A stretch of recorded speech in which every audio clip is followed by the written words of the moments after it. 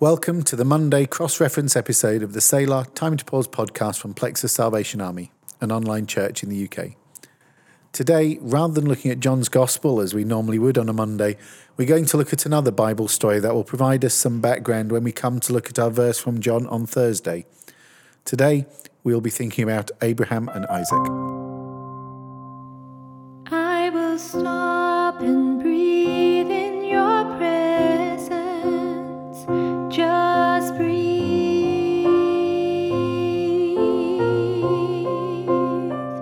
Just breathe.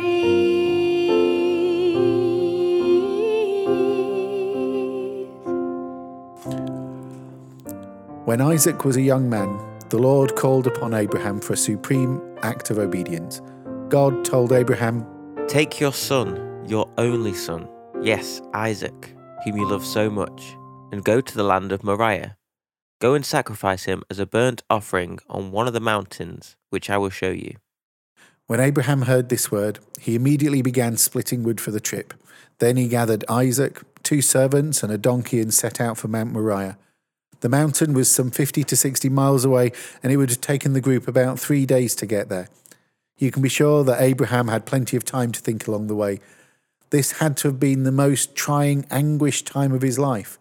In his mind, his son was likely already dead. Abraham himself was now nearly 130 years old, we're told, and Isaac was about 30. The patriarch had watched his son grow into manhood, laughing with him, hugging him, and teaching him the ways of the Lord. And now, after years of childlessness and waiting for God's promise to be fulfilled, he was being asked to give up the one thing dearest to his heart. God's instruction to Abraham had to be as confusing as it was anguishing. Abraham knew Isaac was the promised seed through whom nations would come.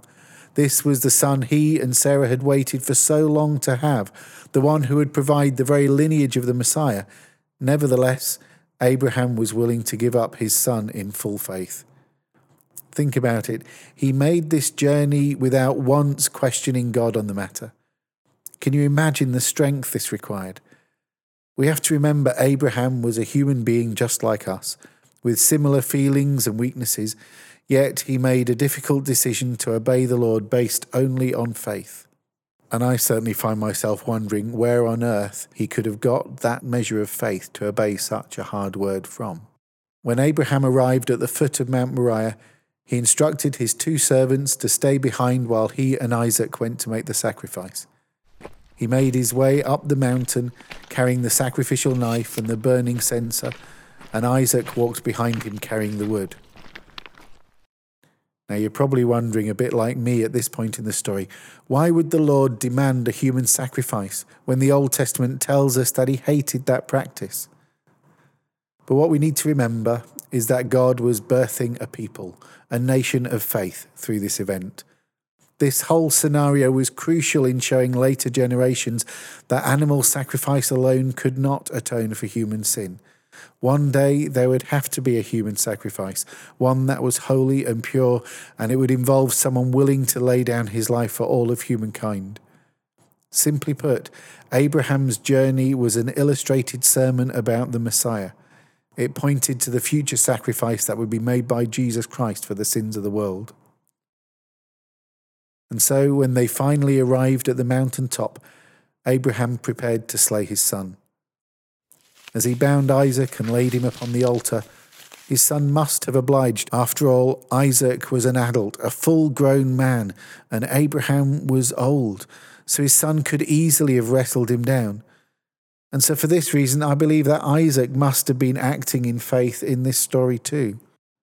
And so we come to the point where the godly man lifted the knife. He was ready to thrust it through the heart of his beloved son. And then suddenly he's stopped by a voice from heaven. "Abraham, Abraham." "Yes," Abraham replied, "here I am." "Don't lay a hand on the boy," the angel said.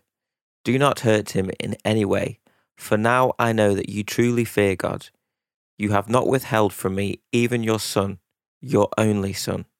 Then Abraham looked up and saw a ram caught by its horns in a thicket. So he took the ram and sacrificed it as a burnt offering in place of his son. Abraham named the place Jehovah Jireh. What an amazing miracle of provision. The whole time that Abraham was preparing to slay his own son, God had a sacrificial animal ready nearby. He must have caused it to wander up the hillside, and as it foraged for food, its horns got tangled in a bush. Here we have a glorious new discovery of God's nature. He revealed himself to Abraham, we're told, as Jehovah Jireh, literally the Lord who sees, although it's perhaps better translated as the God who will see to it, or the Lord will provide. I don't know about you, but I've known people to point to their new cars and smile and say, "Look at what God's provided for me." Or to look at any manner of other things, their family or their houses or whatever it may be. But that's not who God is, and that's not what his provision means. If you see God only as a supplier of material things, you've missed the point. Paul describes it well when he says, God will meet all your needs according to his glorious riches in Christ Jesus. This is the provision that he offers, not material things, not objects. He's not some great Santa in the sky. The promise of the Lord, his provision, is that he will wipe away all of our sins. And the story of Jesus and the verse that we'll look at on Thursday tells us that he did it.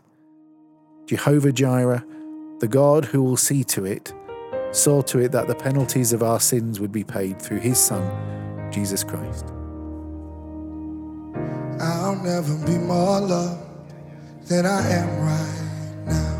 Wasn't holding you up, so there's nothing I can do to let you down. It doesn't take a trophy to make you proud. I'll never be more loved than I am right now. Oh. Going through a storm, but I won't go down. I hear your voice carried in the rhythm of the wind to call me out. You would cross an ocean so I wouldn't drown. You've never been closer than you are right now. Let's sing it loud, y'all. You are Jireh. You are enough. Jireh, you are enough.